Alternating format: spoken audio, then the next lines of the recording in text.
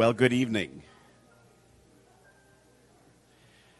Thank you for coming out tonight. We're excited. Pete is he's on the glide path to the end of our study here, and tonight we'll have a meeting, 7 churches of the apocalypse, and then next week we'll have another, and that'll be the end of it, because we'll have done 7 churches, and that's all there is, 7 churches.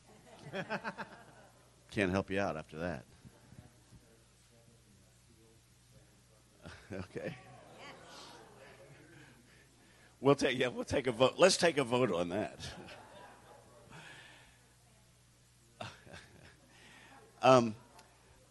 This morning, that was a real highlight, that choir piece this morning, and my duet that I did with Rachel.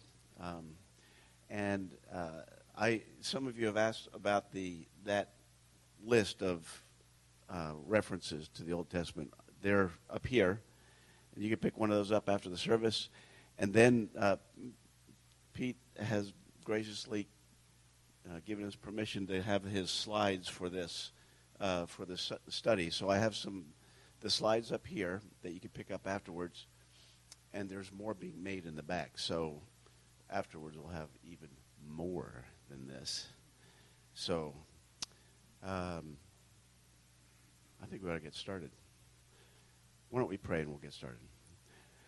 God, thank you for tonight and for your scriptures. Thank you for Pete and the hard work he's put into preparing both himself and this series of lectures for us tonight. Pray that we would have open hearts and open minds. We pray that you would hide your scripture deep in our hearts. And we'll thank you and praise you for all you are and all you do. And we pray in the name of Jesus. Amen. Gordon? Yes, sir. I'm really glad that you had a voice for your duet this morning. I'm really fortunate that I get to do the songs that I want to do. But I hope there are songs that you want to do too. And there's a wonderful song that I just had going over in my head over and over this afternoon. And we don't have words for you because it should be something that's in our hearts. So it's called How Great Is Our God. Y'all know it, right? I'll feed you the words. Would you stand, please?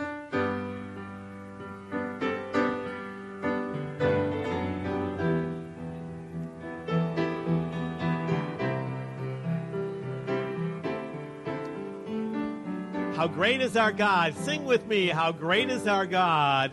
How great is our God. Sing with me, how great is our God. And all will see how great is our God.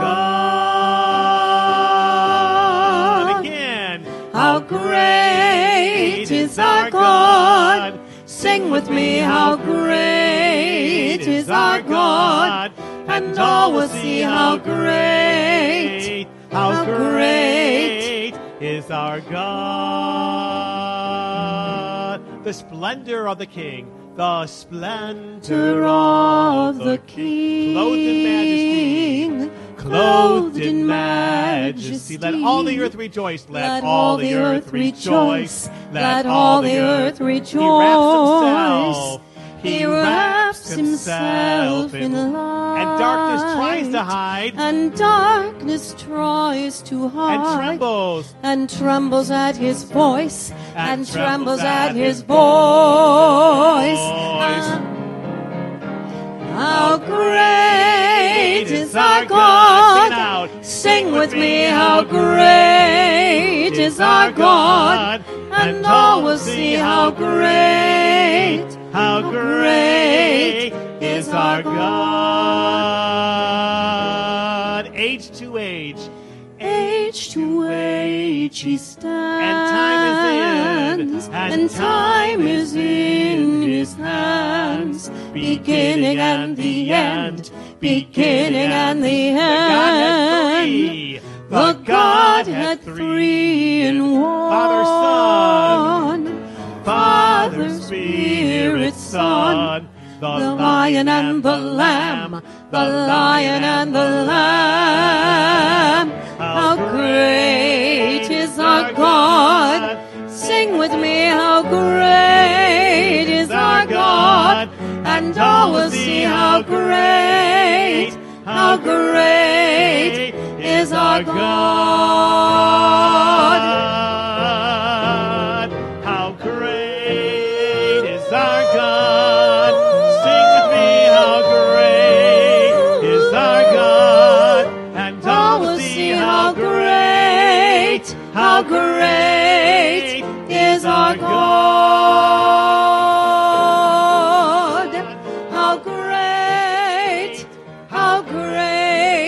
is our God.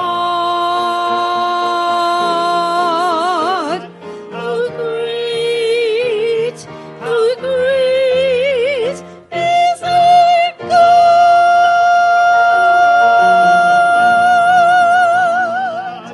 Amen. And all God's people said, Amen.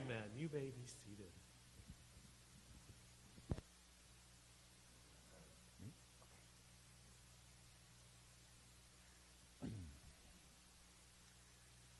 Okay, thank you so much for being with us tonight as we do another of our studies of the seven churches of the Apocalypse. As you heard, notes are being made. So these will take us, what you're getting tonight, up through last week. And then, Lord willing, when we come together next time, I hope I have all the rest of them ready and we can give you a full set for your future reflection and studies if you're so inclined. So, as you know, we go through a fast review so we can remember the background on all of these things that are important for us to remember as we think about the study. So, first of all, the important places, we're looking at Asia Minor. This is where there were real seven churches in history. Paul had written to churches, obviously, all across the ancient Greco-Roman world. And right there where you see Ephesus and Colossae together, that would basically be the same Ephesus to the first of the seven epistles from Christ, the risen Christ, his church. And Colossae is right near where we would find the church to Laodicea, which would have been the last of the seven churches. So you can see there's an overlap and a region for where Paul's writings are with the churches in Asia Minor. Now further, as we look at the map, we can see that the cities are going on a northerly to a southeasterly route. Ephesus is the first one going north, is Smyrna, Pergamum, and south. We noted that the geography has an aspect of where these cities are. They're all interconnected, but the intention was to go in this pattern. They are listed as seven churches, and they are numbered in this pattern. And so Christ, as he reports his message that he has for the churches through the angel to John, to the written form from the apostle, comes from Patmos and then to Ephesus, which is the first city that he can reach. Patmos, you remember, is a prison island about 40 miles off the coast of Ephesus in the Aegean Sea. We've emphasized that seven has a profoundly important symbolism in the book of Revelation, reflecting a theme that we find elsewhere in the Bible, going back to creation itself. So creation to consummation. 7 days of creation, the seven finals of final things, wrapping up God's purposes in history. And so the seven churches have seven letters, and each has seven parts, suggesting then this idea that they are reflective of a constellation of meaning. They all belong together. And we said that with the seven stars in the Lord's hand and the symbol of Revelation 1, we remember there were the seven stars of the Pleiades. It was an idea that was already known even in the cosmology and cosmography of the ancient world. We noted that there is a specific unfolding of Christ on the Isle of Patmos. Heaven opens up to John, who is holding up in a place that's very, very humble, probably very difficult to live in, and yet the glories of heaven are sent to him there and then communicated to the world. Quite a remarkable story. We've talked about some overviews. One of the things I've tried to emphasize then is that these seven churches, in my understanding of the book, represent the fullness, the sevenness of God's concern through Christ for his churches throughout the ages in all places. In approaching the book this way, these letters in this way, I'm not following the pattern that many have taught, that this is an unfolding of church history. It is not 7 ages of church history. The biggest problem with that is that the dead church we're talking about tonight would be the Reformation Church, which was anything but dead. But also I would suggest the problem is there probably, if the Lord tarries, going to be more than 7 ages of the church's history. The church is going to continue to develop, and we're going to run out of churches to explain it. The system itself is not defensible for many reasons. The most important one is that there's nothing in the text that says we should interpret the passages as epics of church history. There seems to be everything in the text that suggests they were real local churches with real problems, and because what was written to the local church back then represents the mind and will of God in Christ, they have abiding significance in all ages. And so, why are they the 7 representative churches? Well, because the kind of issues they're dealing with are perpetually issues churches deal with regularly, everywhere, as they develop and struggle and grow. Christ is walking in the middle of the 7 candlesticks. The significance is Christ is the new temple. Remember the 7 candles of the candlestick in the temple. Christ now is seeing the church as an expression of the light of the new temple. He is the risen temple. Destroy this body in 3 days, I will raise it again. He is the temple of the resurrection, shining the light of the gospel into the world. There's a lot that we could talk again about how God's word is brought to the earth. We can learn that. This is not for now. That was our first sense. Also, the idea of a connectional church. These churches are not viewed as independent churches that have no interest in each other. We have many independent, isolated churches. That is one theory of church government. We do not find that in the churches that Christ is concerned with. They are all to listen to one another. What Christ is saying to the churches, they're all interdependent. They are to care for their common witness. That connectionalism suggests then something of a united church with many local expressions. Different denominations see that in different ways, but that certainly is one of the things we can derive from this. We notice then that the 7 letters have 7 parts, and we've been looking at each of them with their distinctive expression. There's a commission, or a call, an introduction, a salutation, down to an exhortation and challenge, and we'll look at those again. The 7 churches we've described as first Ephesus, the church that is both orthodox, but it's lost its first love. This is a very powerful image of what happens to a successful growing church.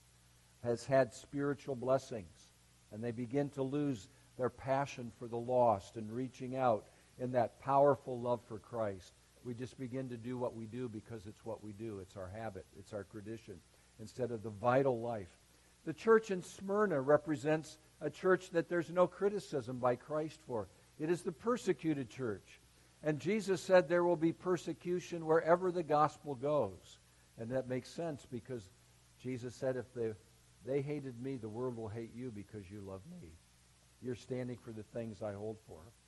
The church in Pergamum, the third one. Remember, we're going straight north. We have Ephesus, Smyrna, and Pergamum. This now is the church that has a great deal of biblical character, but it has at its core a problem with an excessive, unaddressed sexual sin in its midst. And we talked about how churches today have that same problem.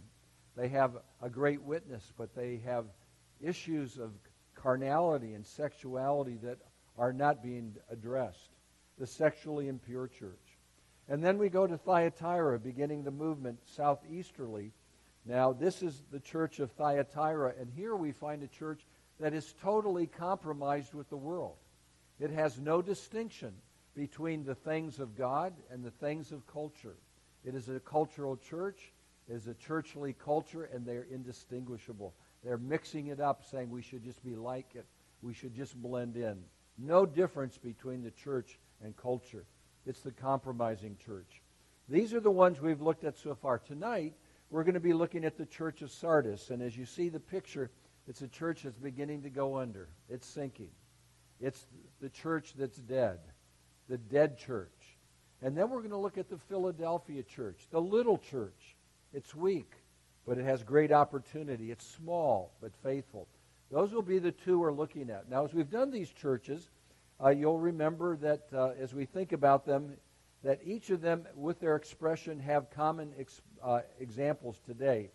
So as we looked at the church at Ephesus, which we will not have time to review tonight, I said that we can find these kind of Orthodox churches that have lost their first love in great places like Westminster Seminary, my seminary.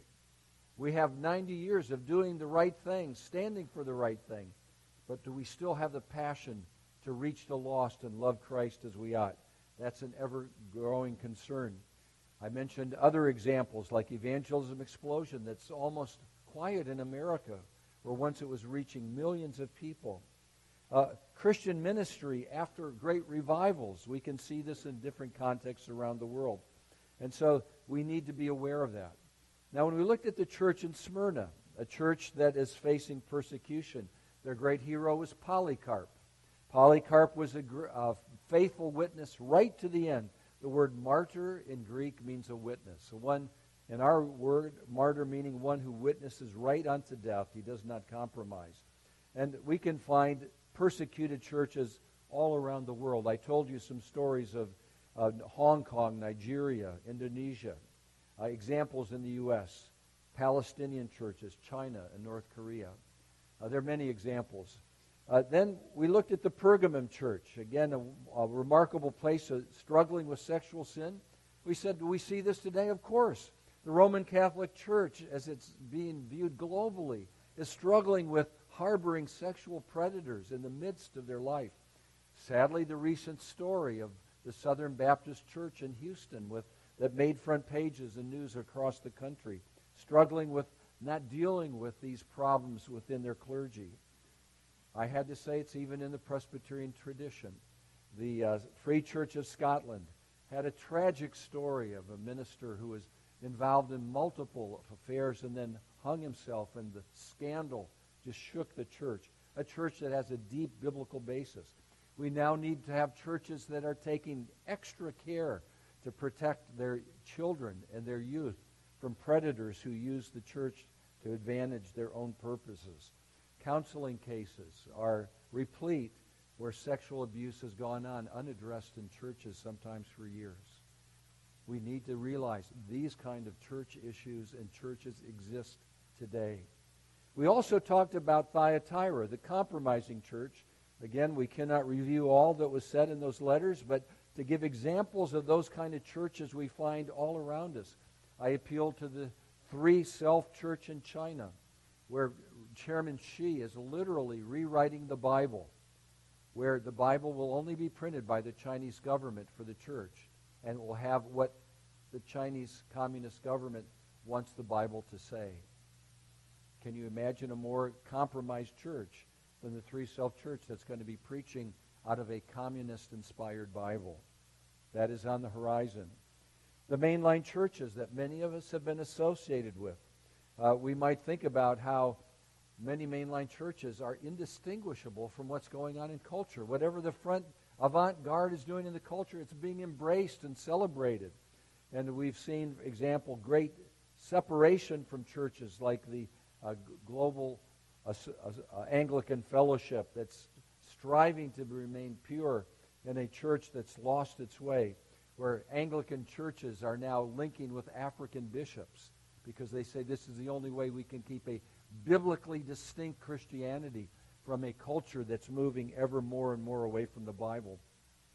We can see it in the youth churches, the emergent churches, not teaching the things that people don't want to hear, just the fun things, the positive things of Christianity, not the hard words of repentance and holiness and godliness. We can see it in the American military chaplain, where the name of Christ is being prohibited in prayers, where all sorts of Christian teaching is being attacked, and our chaplains are struggling to maintain godly witness in this context.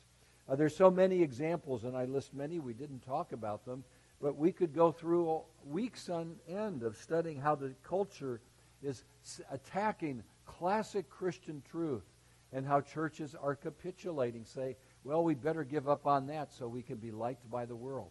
Maybe we should compromise here so things will be better. It's all around us, and this is an issue that we have to address.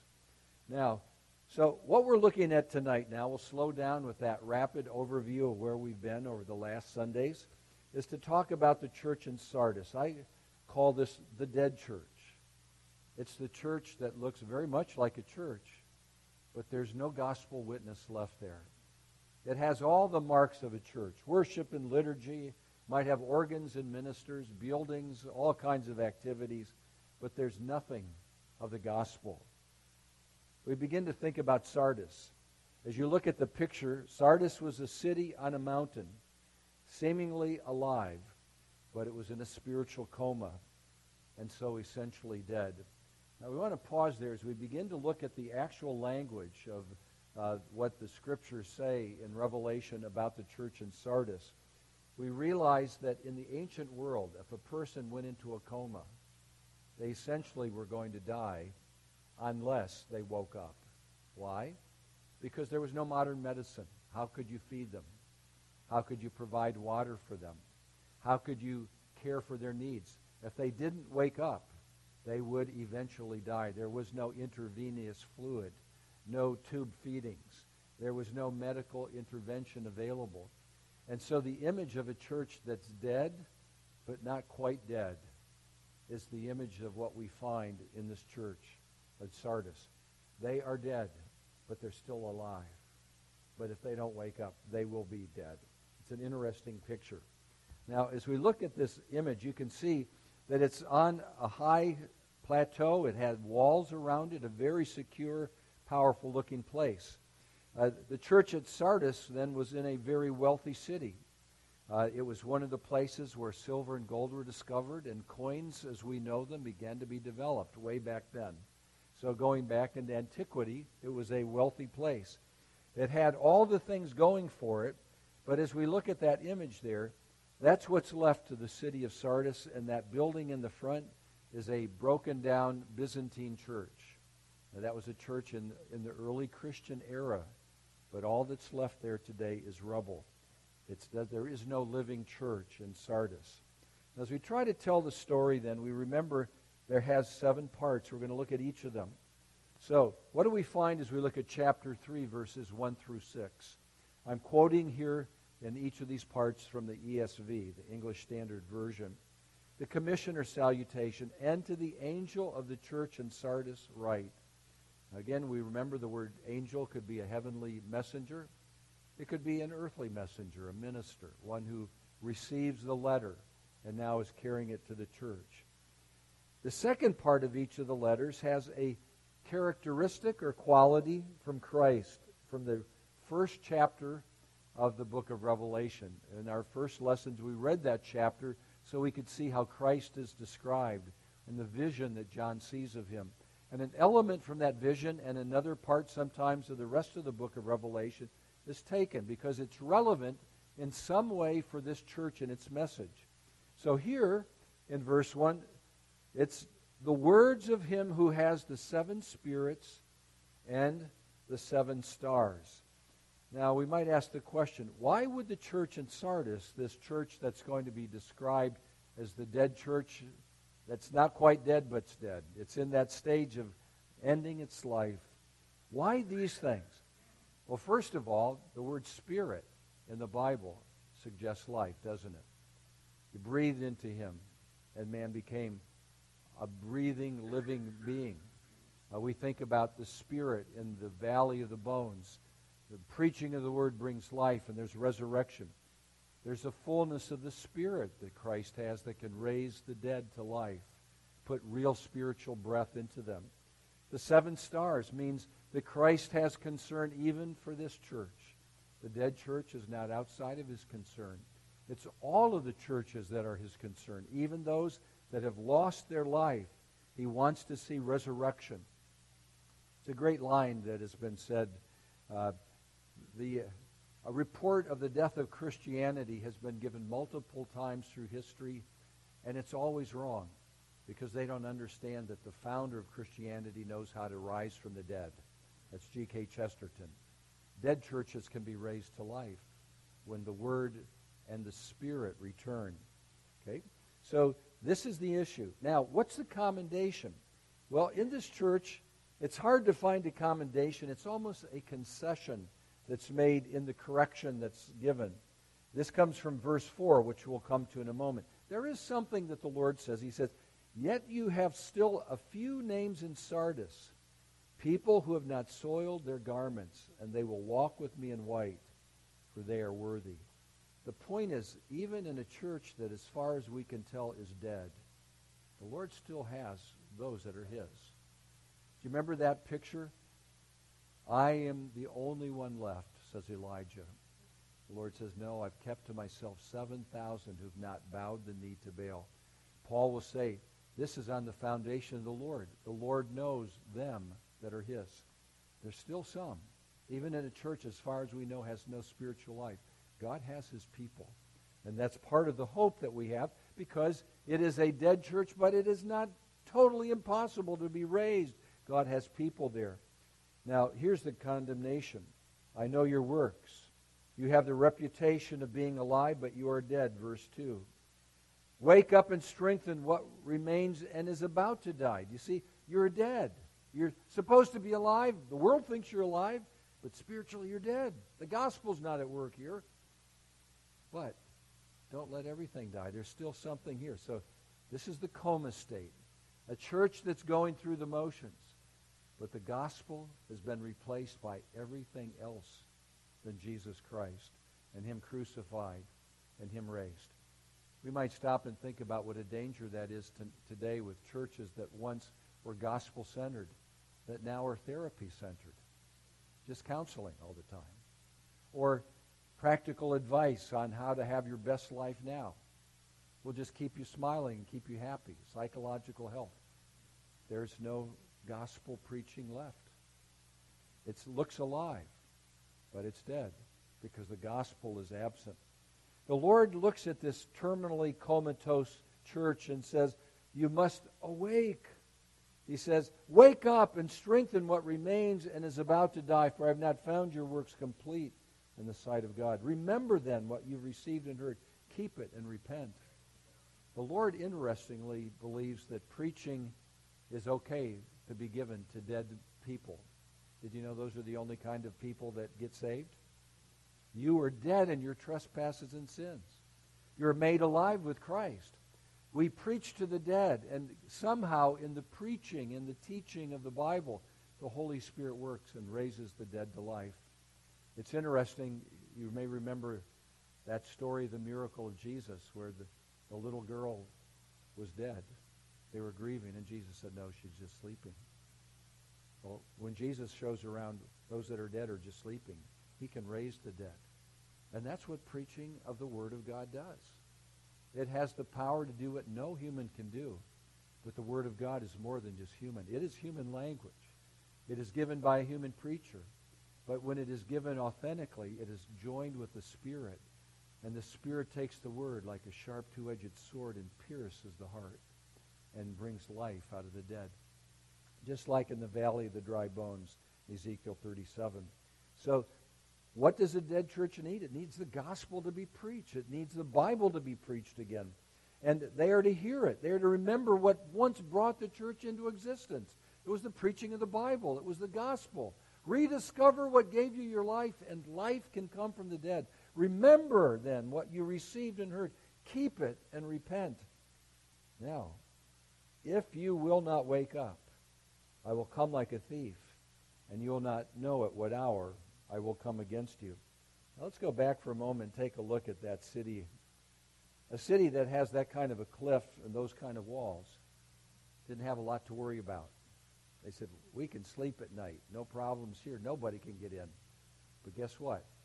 On one evening while everybody was slumbering and sleeping, somebody came up this wall right here, found a crack in the wall, and invaded the city and conquered it. Jesus said, I'll come like a thief in the night, and this church is going to disappear. You're slumbering. Remember the warning? Your candlestick will be moved from its place. So the image here then is You need to realize that what hour I will come is not known, and so now is the time. You can't put it off. Do not delay. A dead church needs to hear the Scriptures now. And yet, as we've said, yet you have still a few names in Sardis, people who've not just simply given up on the gospel. There's hope for them. So the challenge and the exhortation, or the challenge and the call. The one who conquers will be clothed thus in white garments, and I will never blot his name out of the book of life. I will confess his name before my Father, before his angels. The Lord says, yes, there is a resurrection to come, and you will have eternal life. You will be cleansed by the blood of the Lamb. How do you get white garments?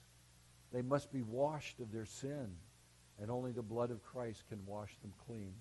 When you have white garments by the gospel, when the gospel is preached, then you are seen to be in the living book of life, those that are really members of the kingdom of heaven. And Christ says, I will confess you as my own family of faith before my Father and his angels. The gospel brings us into living relationship. Now, even though you may not be part of a dead church, you're part of at least an Ephesians church and maybe a Philadelphian church if you're a Bay Presbyterian church. But guess what? You need to hear this.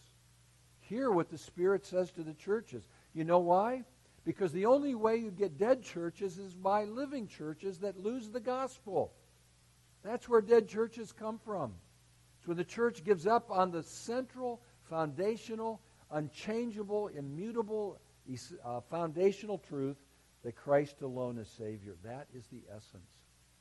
We can never outgrow that. We can never get beyond it. We cannot change that. The day we do that, we become a church that has fallen asleep and that will die. That's how essential it is to keep the gospel front and center. We must hear this. Do you have an ear to hear it? Okay, now, these kind of churches, Sardis churches, churches that seem alive but are essentially dead. Let's go through a few examples that came to mind. I've been to 3 or 4 of these ancient sites. I haven't made to all of them. I hope I can get there, but I've been to Ephesus, I've been to Smyrna, and I've been to Pergamum. And there's no Christian church in any of those places. All of those churches have lost their witness. Their candlestick has been moved. The 7 churches of Asia Minor have all disappeared from life due to the Muslim conquest of Asia Minor. There was evidence of Christian life for maybe a century or 2 after this letter was brought to them. Maybe it continued on even until the 700s. But today there's no gospel witness left. Churches cease to exist and they die, and only continue if Christians are willing to continue their witness and faithfulness. We can look at a vast period of time. Now, you may disagree with me on this, but when I look at the medieval era, that 1,000-year period from about 600 to about 1500, much of the gospel was lost. The church looked like everything was the church. But you know what you couldn't find in the church? Was the Bible alone as the source of truth. You know what you couldn't find in the church? Christ alone as the Savior. Everyone else saved you but Jesus. The saints could save you, Mary could save you, the church could save you, but not the cross of Christ and the blood of Christ alone. No, it had to be added to. Grace alone. Well, we talked about, but you have to earn things too. And God alone wasn't glorified. You had to kiss the ring of the Pope.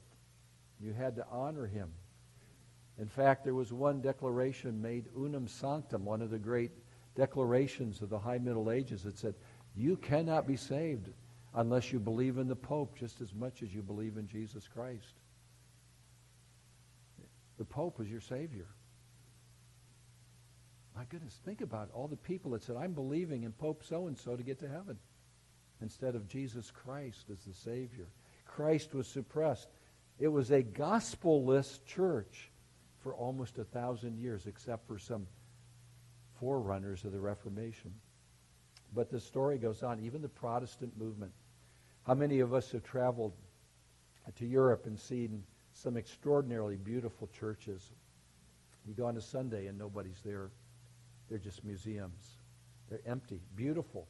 They're filled maybe for an organ recital or concert. They're filled for some civic event.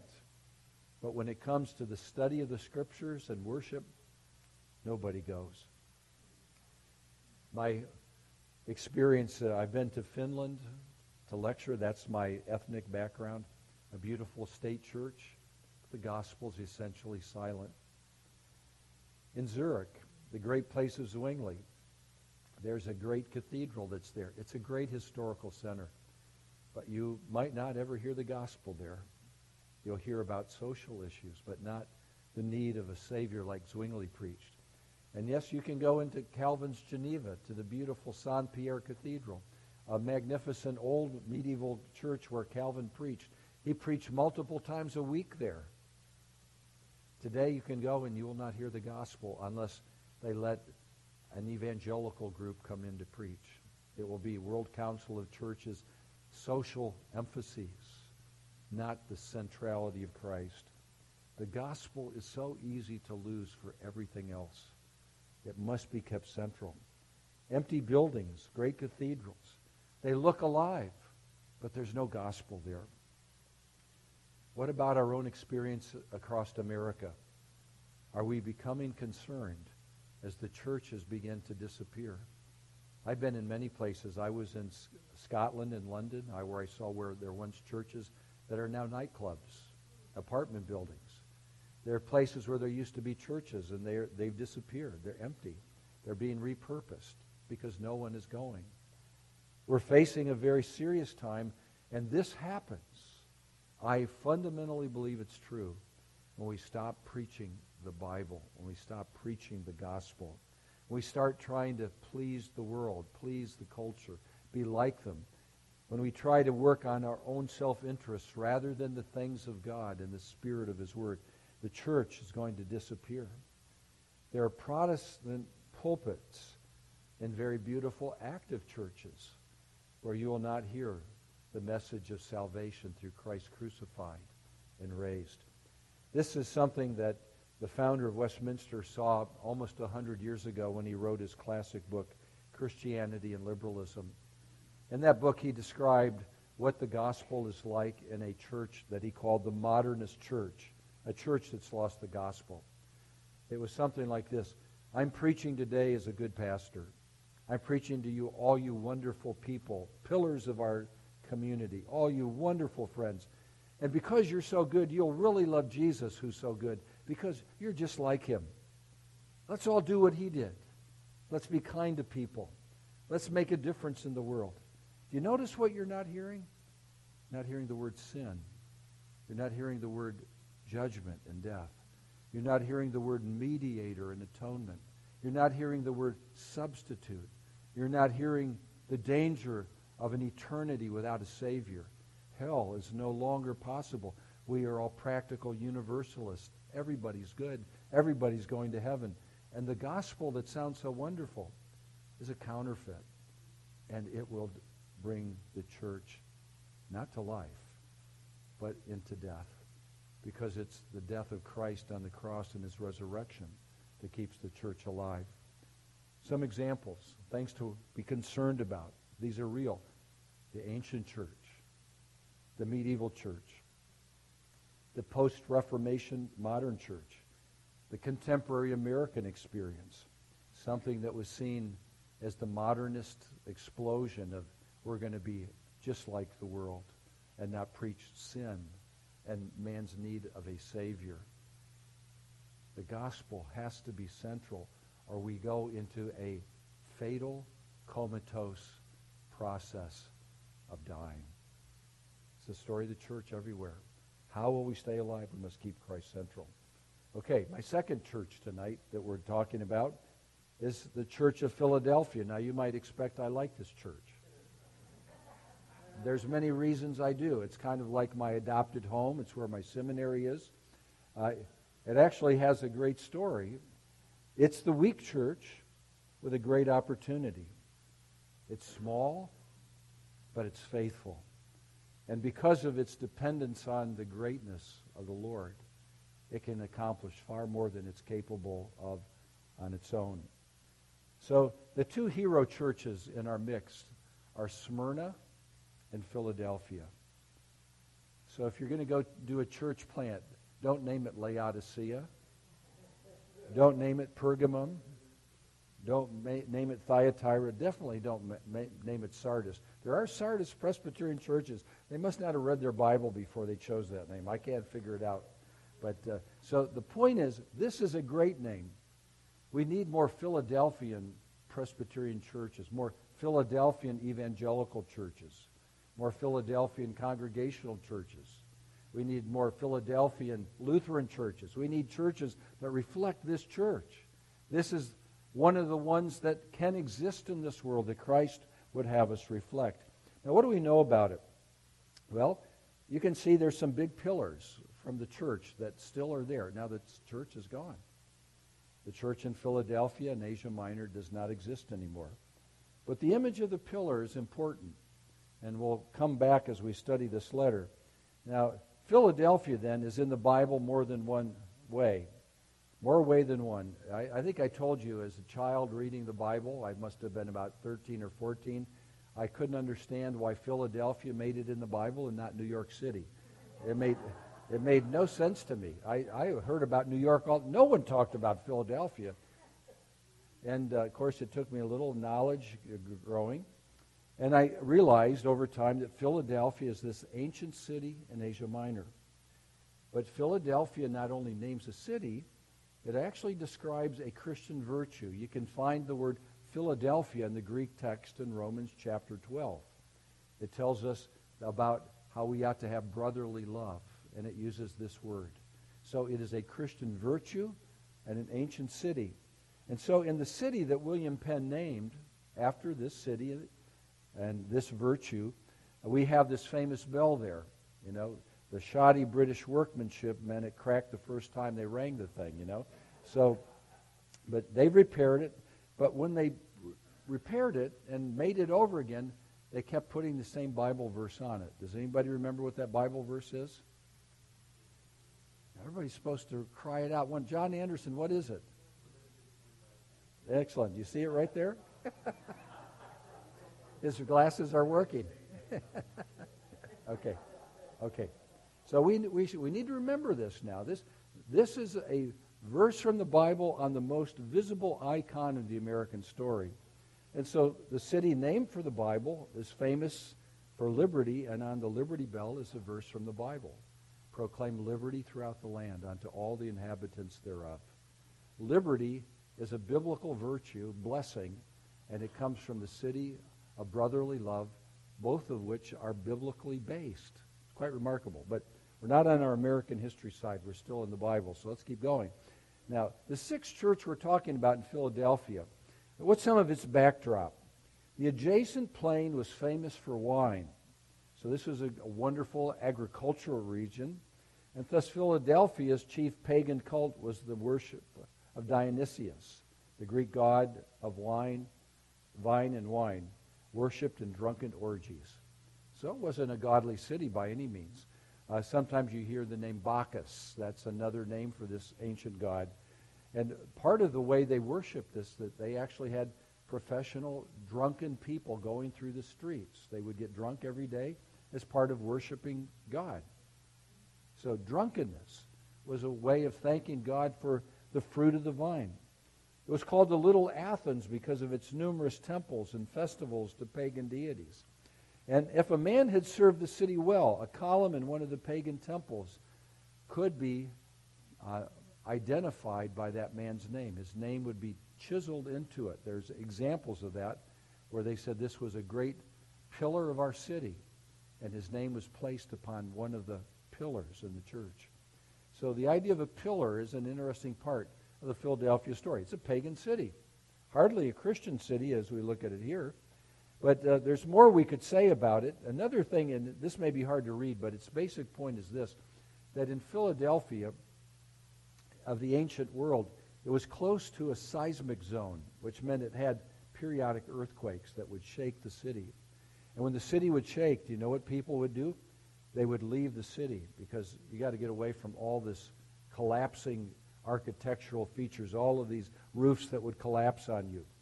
And sometimes when a earthquake would come, the only thing that would be left standing would be pillars, because the roof would collapse, but the pillars would be standing. So the imagery of pillars and staying in the city are language that you're going to hear in this description in our letter.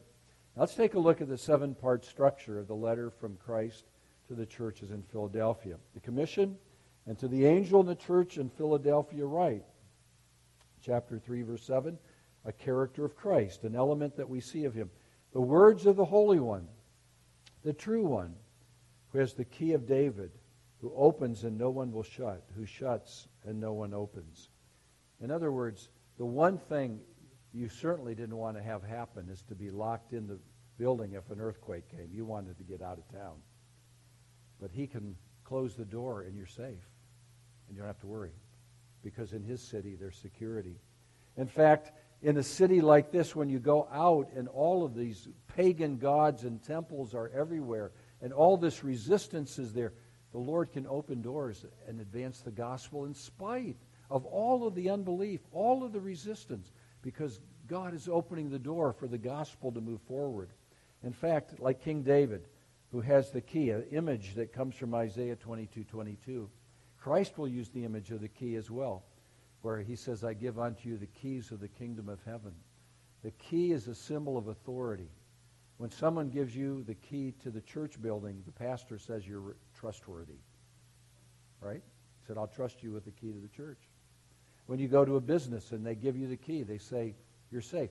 When you're an honored citizen in celebration, they might give you the key to the city. The idea is, we trust you here everywhere.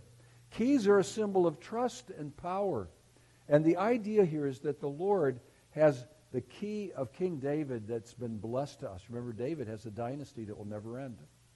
A temple that he was going to build that would last forever, a throne that could never be removed. There would be one upon it. It was absolutely secure. And this is the promise that this church has that is facing all of this ungodliness, all of these earthquakes, all of these resistance. You have a promise because God is the one who has the key to open a door of the advance of the gospel and close so things will not harm or not happen.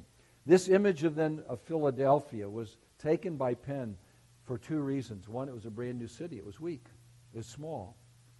But at the same time, he wanted to be a city where brothers loved each other. And that's where the name of the city actually came from in the first instance. The name of the city was built upon the fact of a king who had a younger brother that was absolutely loyal to him. And so to honor that younger brother, he said, I'm going to call my new city Brothers Love. Remember the most dangerous person for a king in a dynastic situation? It's his younger brother. The king dies, the younger brother takes over. This was a symbol of love. So for Penn, it was religious liberty. For the Christian, we all are in a family of faith with a Father who secures us. Now here's the commendation that the risen Christ gives to this church in ancient Philadelphia, verses 8 to 10 of chapter 3. I know your works. Behold, I've set before you an open door, which no one is able to shut. The key of King David, the key of King Jesus, the key of God's providential purposes has opened a door, and no one can stop the advance of the gospel because you are following its witness. I know your works, and I'm giving you, based upon your working with the gospel, witnessing, preaching it, no one can stop you. I know that you have but little power.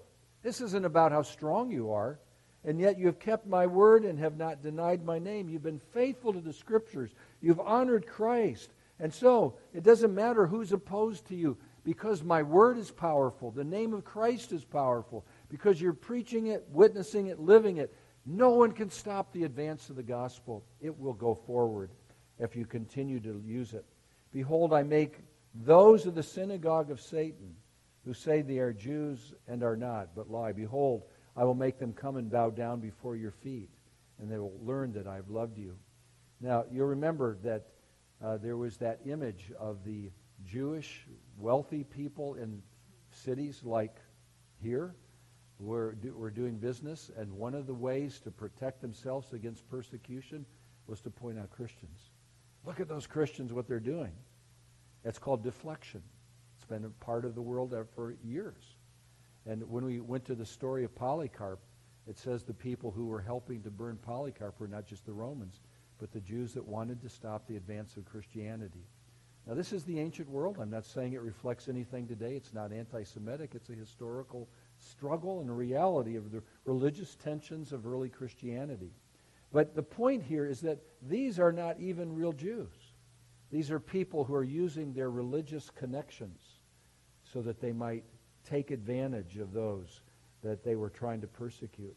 Behold, I will make them come and bow down before your feet, and they will learn that I've loved you. What's it saying?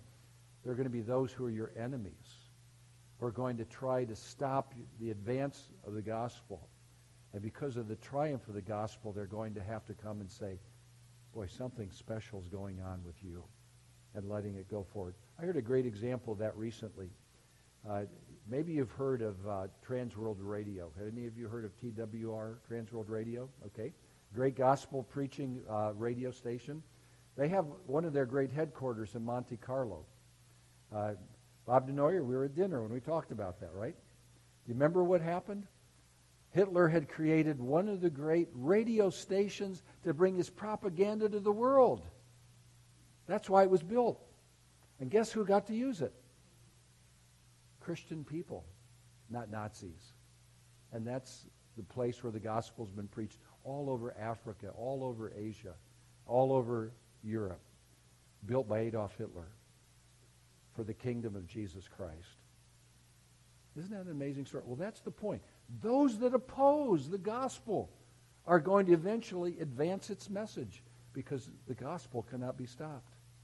And yet we unilaterally disarm ourselves by saying, well, we've got to be like everybody else. The gospel's not favorable. Well, the world hates the gospel. It doesn't matter. Preach it, teach it, live it. Be persecuted for it. Suffer for it if you have to.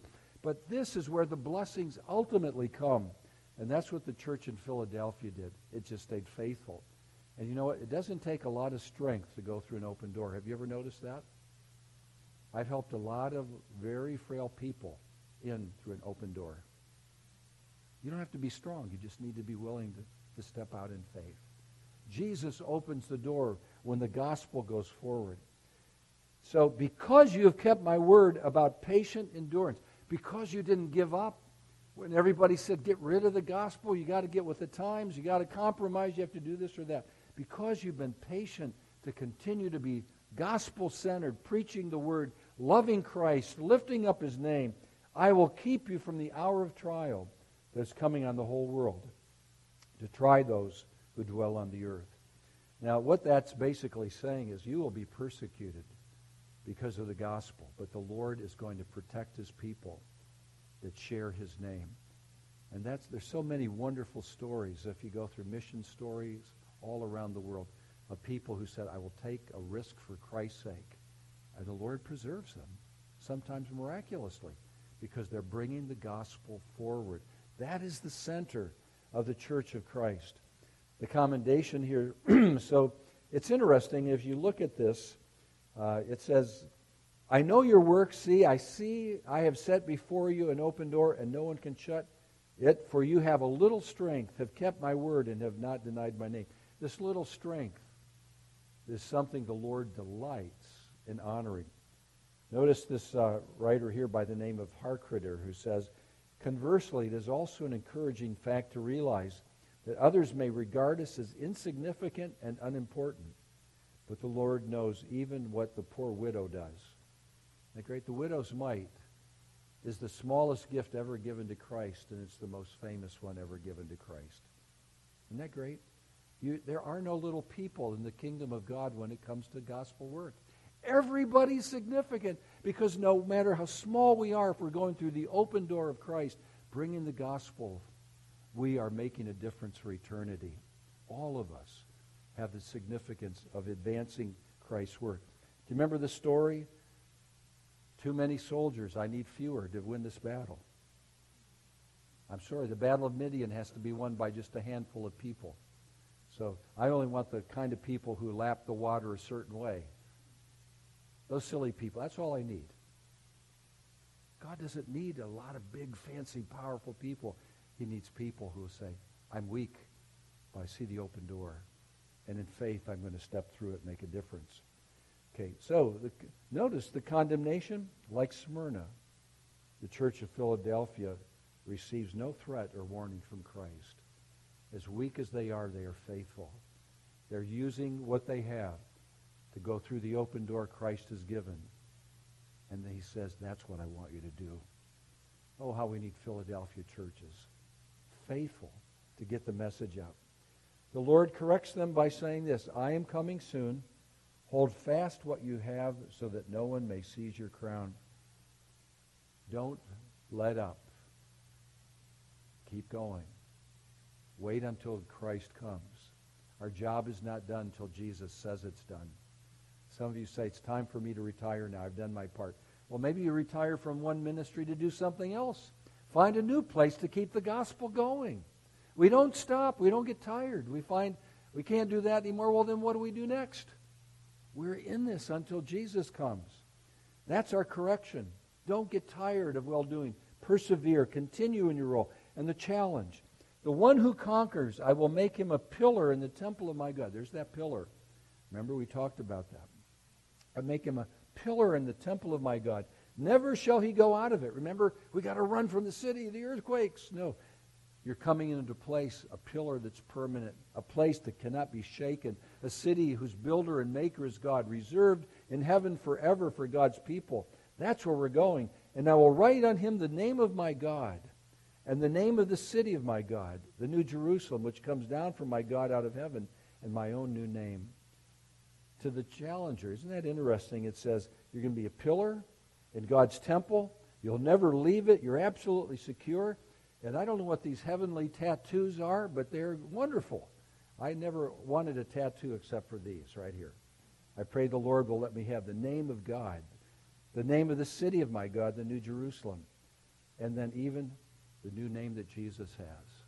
He said, I'm going to identify you with myself. Now, how that's given, I don't know, but the point is, you're absolutely committed. The person who hears the challenge of the Philadelphian church is one who's absolutely the honored member of the heavenly kingdom, and it all comes down to being faithful to Christ's name and his word.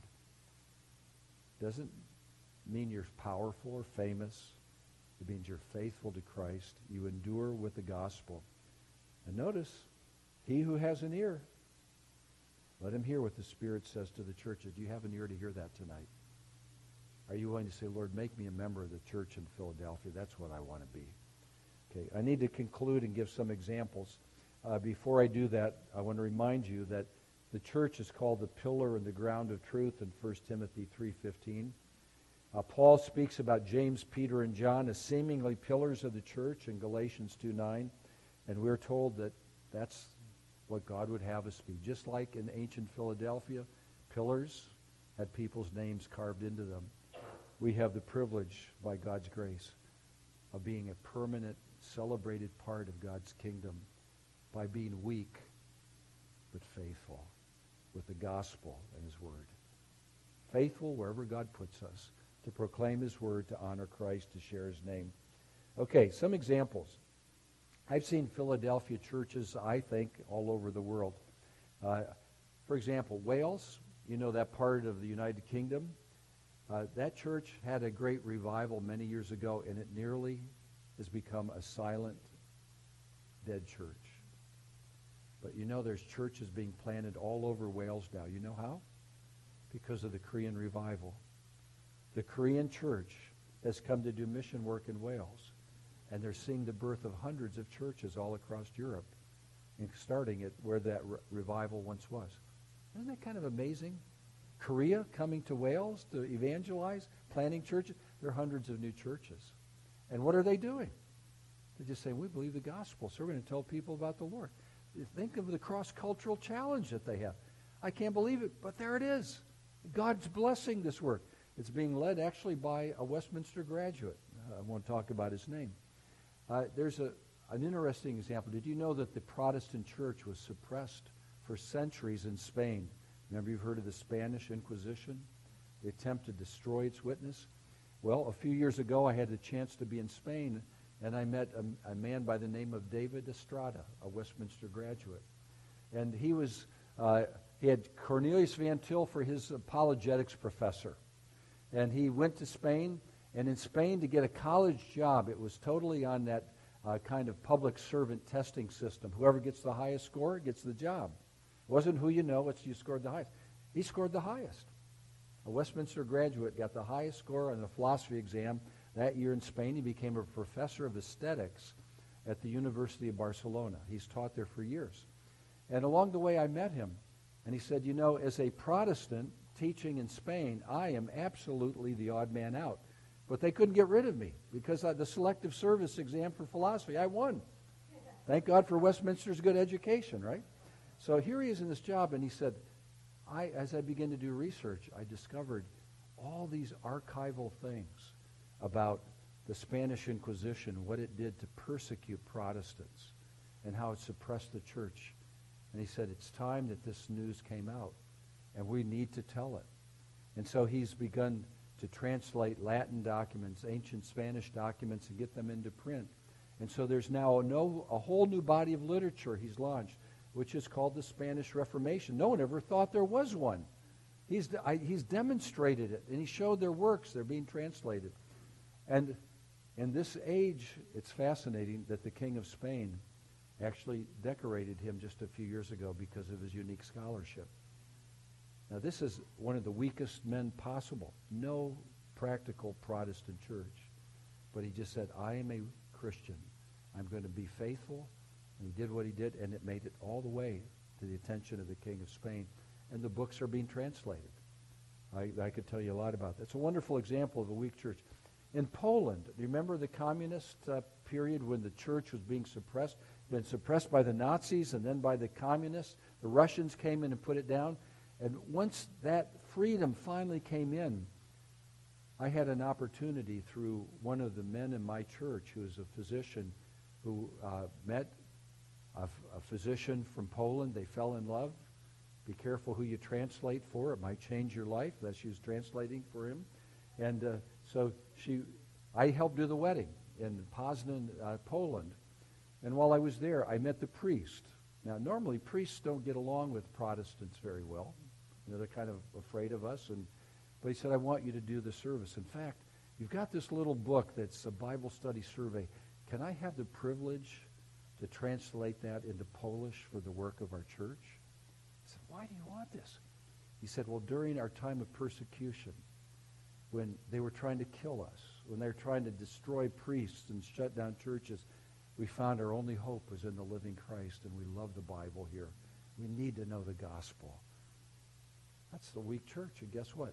That church is alive. It's bringing gospel hope under the Roman Catholic name, but they're teaching the Scriptures. It's an amazing story.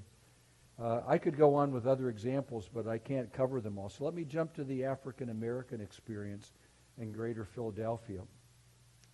We all know about storefront churches. We all know about ghettos. We all know about the persecution of Christians in gang-infested communities. And it just so happened back in the administration of George W. Bush, there was a scholar at the University of Pennsylvania named John DiIulio. He was a Democrat. He was identified by President Bush to launch for him his faith-based initiatives because he was a great social scientist. So he brought in a Democrat into a Republican administration. Well, a visiting professor working for him by the name of Byron Johnson came to help him, and he ended up coming to the church I was pastoring. Byron Johnson said, Pete, you need to realize something extraordinary is going on in Philadelphia. I said, what? He said, well, we're beginning under the faith-based initiatives to look at all of this city spreading out of storefront churches and everything else, and a major research project is being done for the faith-based initiatives, and we've discovered now that all of these humble, inadequate, broken down churches throughout Philadelphia are the lifeblood that keeps the city from imploding. So we figure that every year these non-governmentally supported, self-sustained, urban poor churches are giving over $1 billion of social services to the city of Philadelphia. It is the backbone of why Philadelphia survives. The government could never do what they do. Isn't that great? That was under a presidential administration by a great scholar. Well, as a result of that, I had the chance to welcome President Bush to Philadelphia a couple times to see the launching of a program called Amachi. Wilson Goode, the first African-American mayor of Philadelphia, who is a Baptist minister, helped launch a new program. Amachi, what is it? It is a program to take children whose parents are incarcerated. Can you imagine this? A child whose mom and dad are both in prison. What do you do with them? And go to churches and say, we need to put churches to care for these kind of kids, after-school programs, foster care. Amachi is now in many states across the country, born out of Philadelphia, out of this research. And as a result of that, my associate pastor actually took in an African-American child as a foster child. And instead of him going the way of drug addiction and damage, he's now a well-educated young Christian man. The power of the gospel working in here. Greater Exodus Baptist Church is, as a church I've worked a lot with, and the pastor there is a man named Herb Lusk. Herb Lusk used to be the running back for Dick Vermeil in the Philadelphia Eagles. Do you remember Dick Vermeil? Maybe you've heard his name before. Well, Dick Vermeil had Herb Lusk at the height of his career, scoring touchdowns. And Herb Lusk came in one day to Dick Vermeil and said, you know what? Jesus has called me to be a preacher. I'm leaving. He said, you can't leave. We're winning Super Bowls around here. We need you. Now, he already knew he was a Christian man because every time he scored a touchdown, he got down on his knees and prayed. He was called the running tailback. He started that prayer life that you see. He was the first guy to do that in professional football. And so Herb Lusk left everything. He went to the Richard Allen district of Philadelphia, the most broken down part of the city, to an old Baptist church. It had, he said the first time he preached there, it had 20 barrels in the sanctuary collecting the rain that was dripping from the roof. And that church now is one of the dynamos in the city. It started a housing project, a charter school, a crisis pregnancy center, a banking program for people, a welfare to work program that gets people off of welfare and does it. In the meantime, it's spreading the gospel. And I got to go with Herb Lusk, guess what? To go to Kenya, Africa, as part of the Bush administration, because we're trying to say, how can the African American church go back and take care of the AIDS orphans that are everywhere? Okay, this is a Philadelphia church that really is a Philadelphia church. Out of their weakness, being faithful with the gospel, going into where nobody wanted to go, beginning to change the world. Now, when I got to Kenya, I think Kenya's on my list here. It was Herb that got me there. I still remember when the plane landed. I got to a first place where we were going, and there's soil, and Herb Lusk began to weep like a child as he got on his hands and knees and picked up the soil and said, Africa, Africa. He was thinking of all the centuries of his forebears that had been brought against their will to America to be slaves. And now he's become an NFL football player, and now a church planter, and now a guy with the President of the United States blessing coming over to Kenya to try to do something about the AIDS orphans. This is an amazing story. I'm watching this before my eyes. And while I was there, we went to one lady's house. I don't remember her name, but an African lady. Her house was filled with children running all over. A little house. Must have had 25 kids running around in it. And we said, what's going on?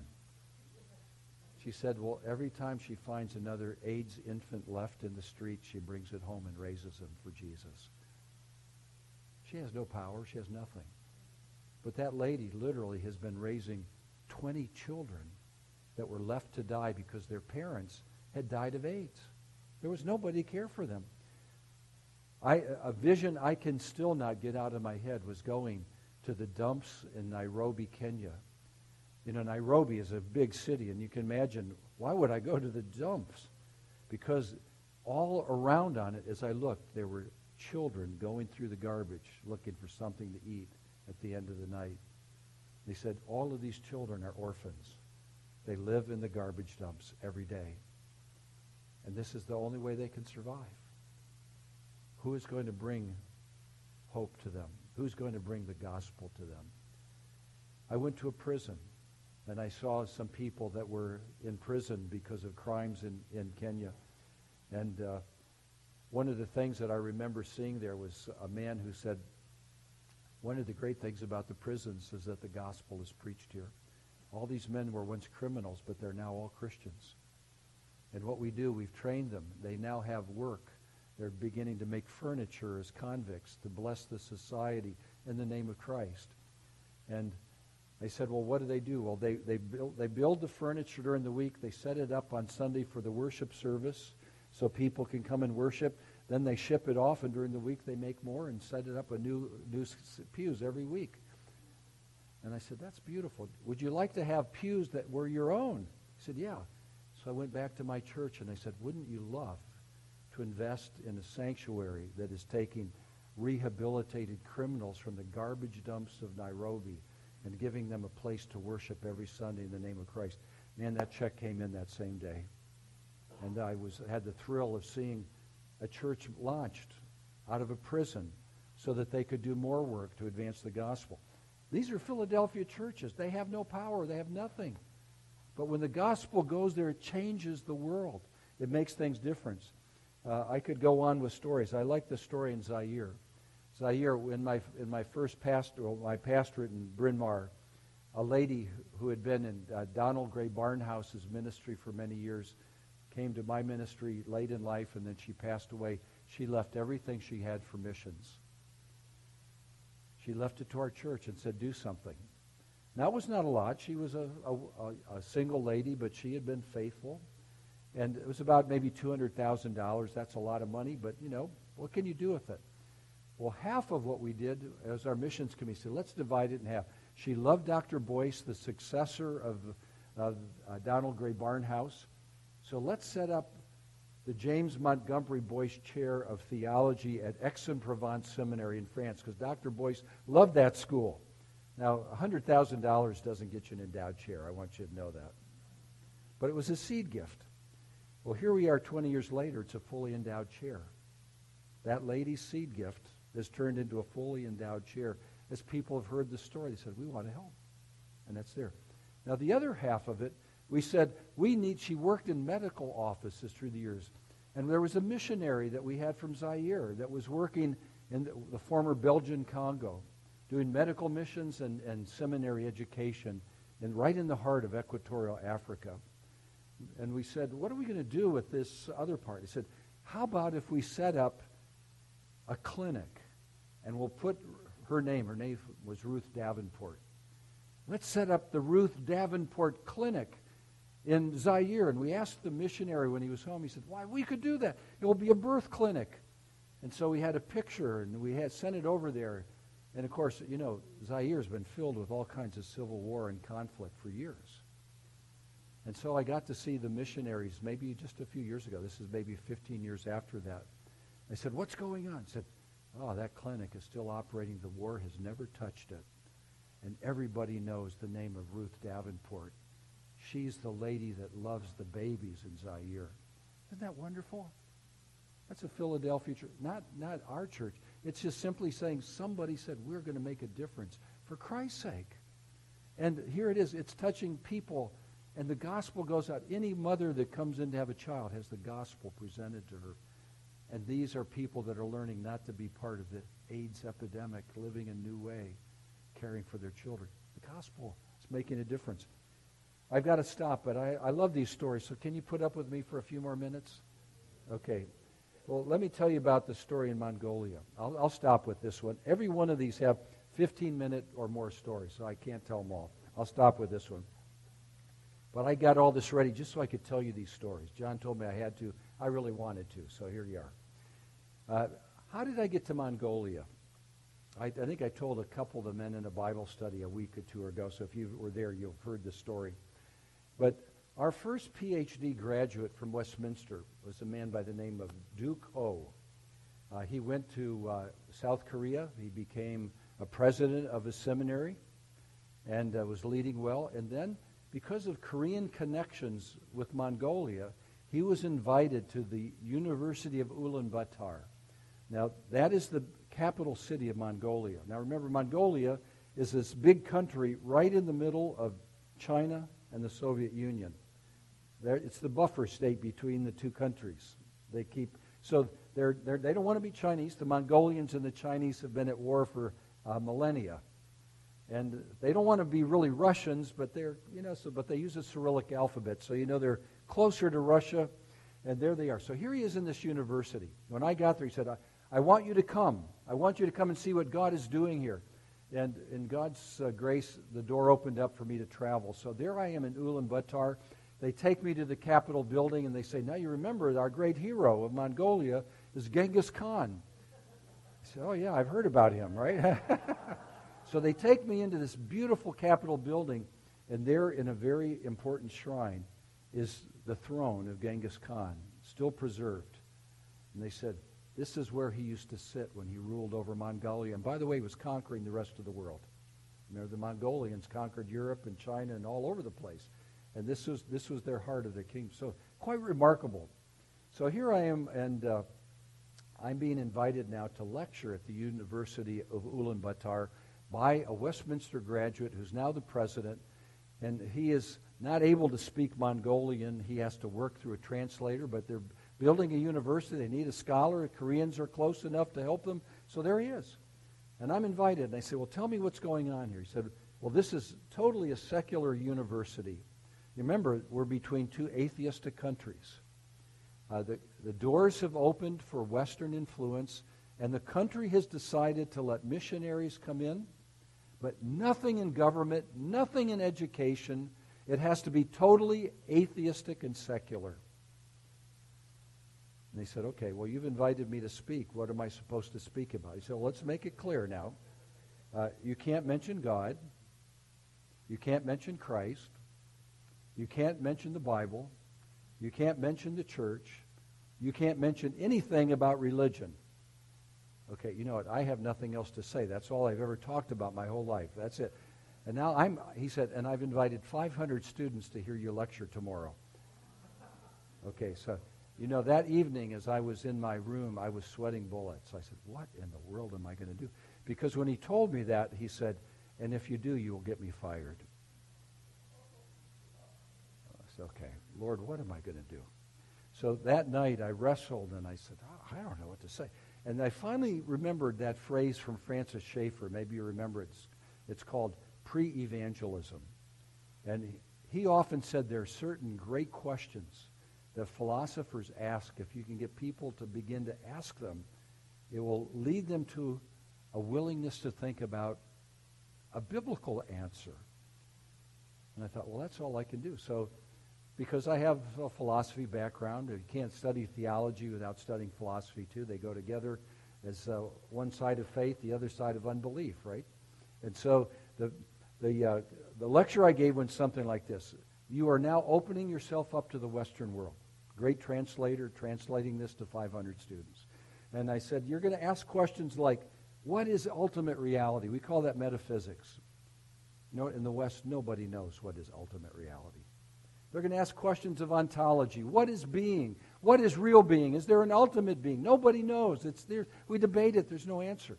You're going to talk about how do you know. We call it epistemology. How do you know for sure what you know, and maybe it's just guesswork? How are you sure?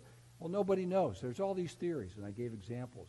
I said, how about the issue of aesthetics? What makes something beautiful? Well, nobody knows. They think it's this, they think it's that. Well, what about the issue of politics? Well, there's all different types of government, as you know. Everybody debates these things. Well, what about ethics? What makes something right or wrong? Nobody knows. We debate them. They go back and forth. And I went through the whole litany of the great questions of philosophy, saying, here's some examples. They're debated. And my conclusion was, if you're going to get to know the West, you need to realize we like to ask big questions, and nobody knows the answers, and we just debate them. But I think you ought to ask these questions because it's good. And when I finished, I said, boy, that's the biggest waste of a lecture I've ever done. I'm not a philosophy professor. I'm glad I can talk, but that's not why I came here. And so I finished my time, and then a student, I think it was the second question, stood up and said, Professor, perfect English. So it's being translated back into Mongolian now. perfect English translated in Mongolian. Question was, you've raised all the great questions of the West, and you've said that nobody has any answers, and they all give competing answers. Well, how about you? Do you have an answer to these questions? What is your philosophy? Now I was really scared. I looked at the president, and he went like this. She asked. So I can say to you, I preached the gospel for the first time at the University of Ulaanbaatar, not knowing I'd get the chance, but I was asked to by a providential question when I had nothing to say. That was a Philadelphia church moment. I was utterly weak. I did not know what to do. I am not a trained missionary. I was not allowed to speak, and the Lord let me speak. Now that's one story. That would have been enough.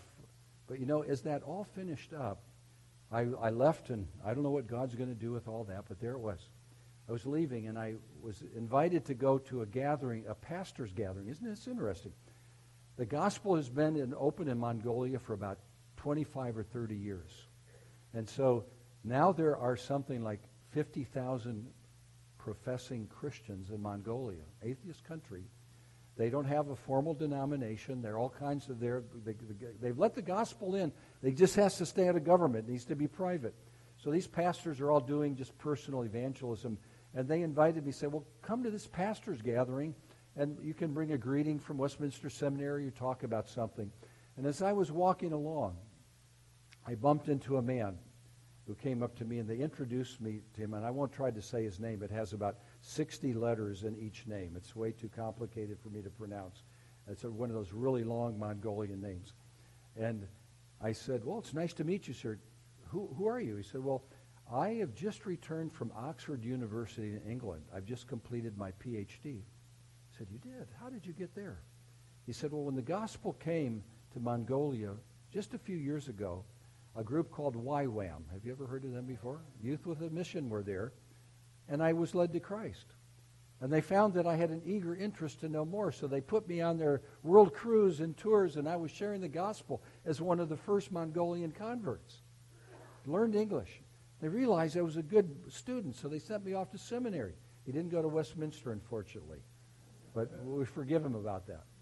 And because he did so well at seminary, they sent him off to Oxford University to get a doctorate. And so he had a doctorate in which he mastered both Greek and Hebrew. And he said, I have just returned today, just today, walking here, and I am just beginning now my vision so that I can translate for the very first time into the Mongolian language the Old Testament and the New Testament from the original languages. It's never been done before. Now, we have a translation of the Bible in Mongolian, but it's done from English. And he says it makes no sense. You know, all the metaphors and figures of speech, they don't translate. He said, the Bible is not understandable. We need an original language into the language of the people. I said, wow, that's an amazing thing. How are you going to do it? He said, I don't know. I'm going to have to train about 20 people in Greek and Hebrew, and I'm going to need lots of books, and I need to begin the process. I said, wow. Guess what? Westminster is really good at books. What do you need? And he gave me a list of about 50 books that they needed to do their language training. And I said, listen, I promise that when I get back, I'm going to send you the biggest love care package you've ever had of books. So a few months later, I got the word back. The books have safely arrived. Wouldn't you know, about 2 years later, the American Bible Society that was up in New York City, had started in Philadelphia over 200 years ago, decided to come back to its home city of Philadelphia. So we welcomed them back, and I was coming to help launch their 200th anniversary. They asked me to talk about the Bible and the founding. Who would have thought they'd ask anybody like me to do that? Well, that's my hobby, as you know. So at any rate, I'm there, and guess who I bump into in a hotel as I'm checking in for the night? It's this exact man. This guy. I said, what are you doing here? He said, well, we're starting to translate the Bible, and we need to have people who will help us get it in print. It's very costly to print the Bible.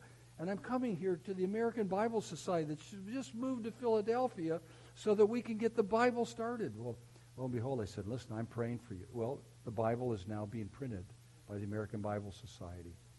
And I had to laugh because the Philadelphia story, which I'm part of, which is I'm just trying to get the Bible out. I'm just trying to tell about Jesus.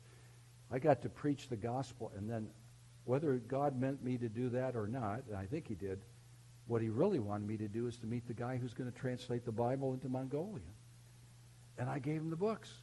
And then I can welcome. God had a sense of humor. He said, I'm going to let you meet him on the day he shows up in Philadelphia, and you won't even know it. Out of all the millions of people and all the busy schedules, you're going to get to meet him and say, see, I told you I'm doing the work. That's an open door that nobody can close. I couldn't open it. I'm too weak. I didn't know anything about it.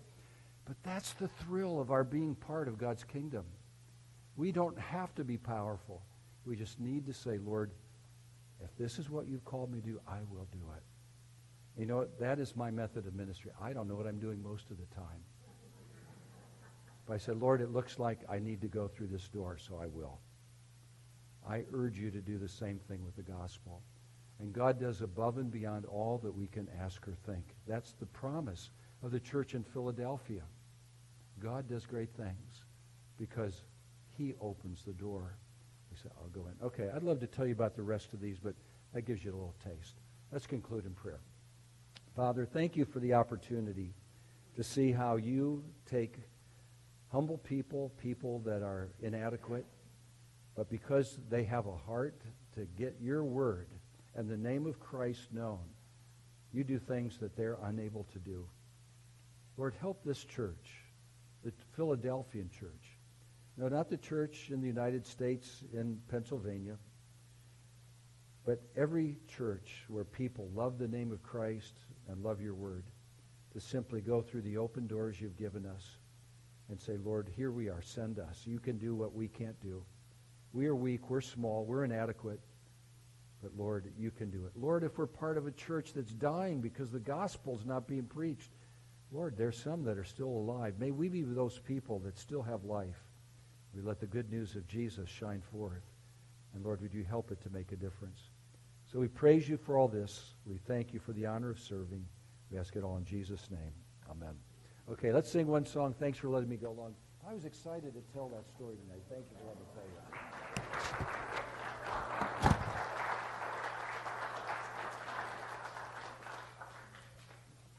And aren't we excited to hear those? Amen. Wow. 293. 293, please.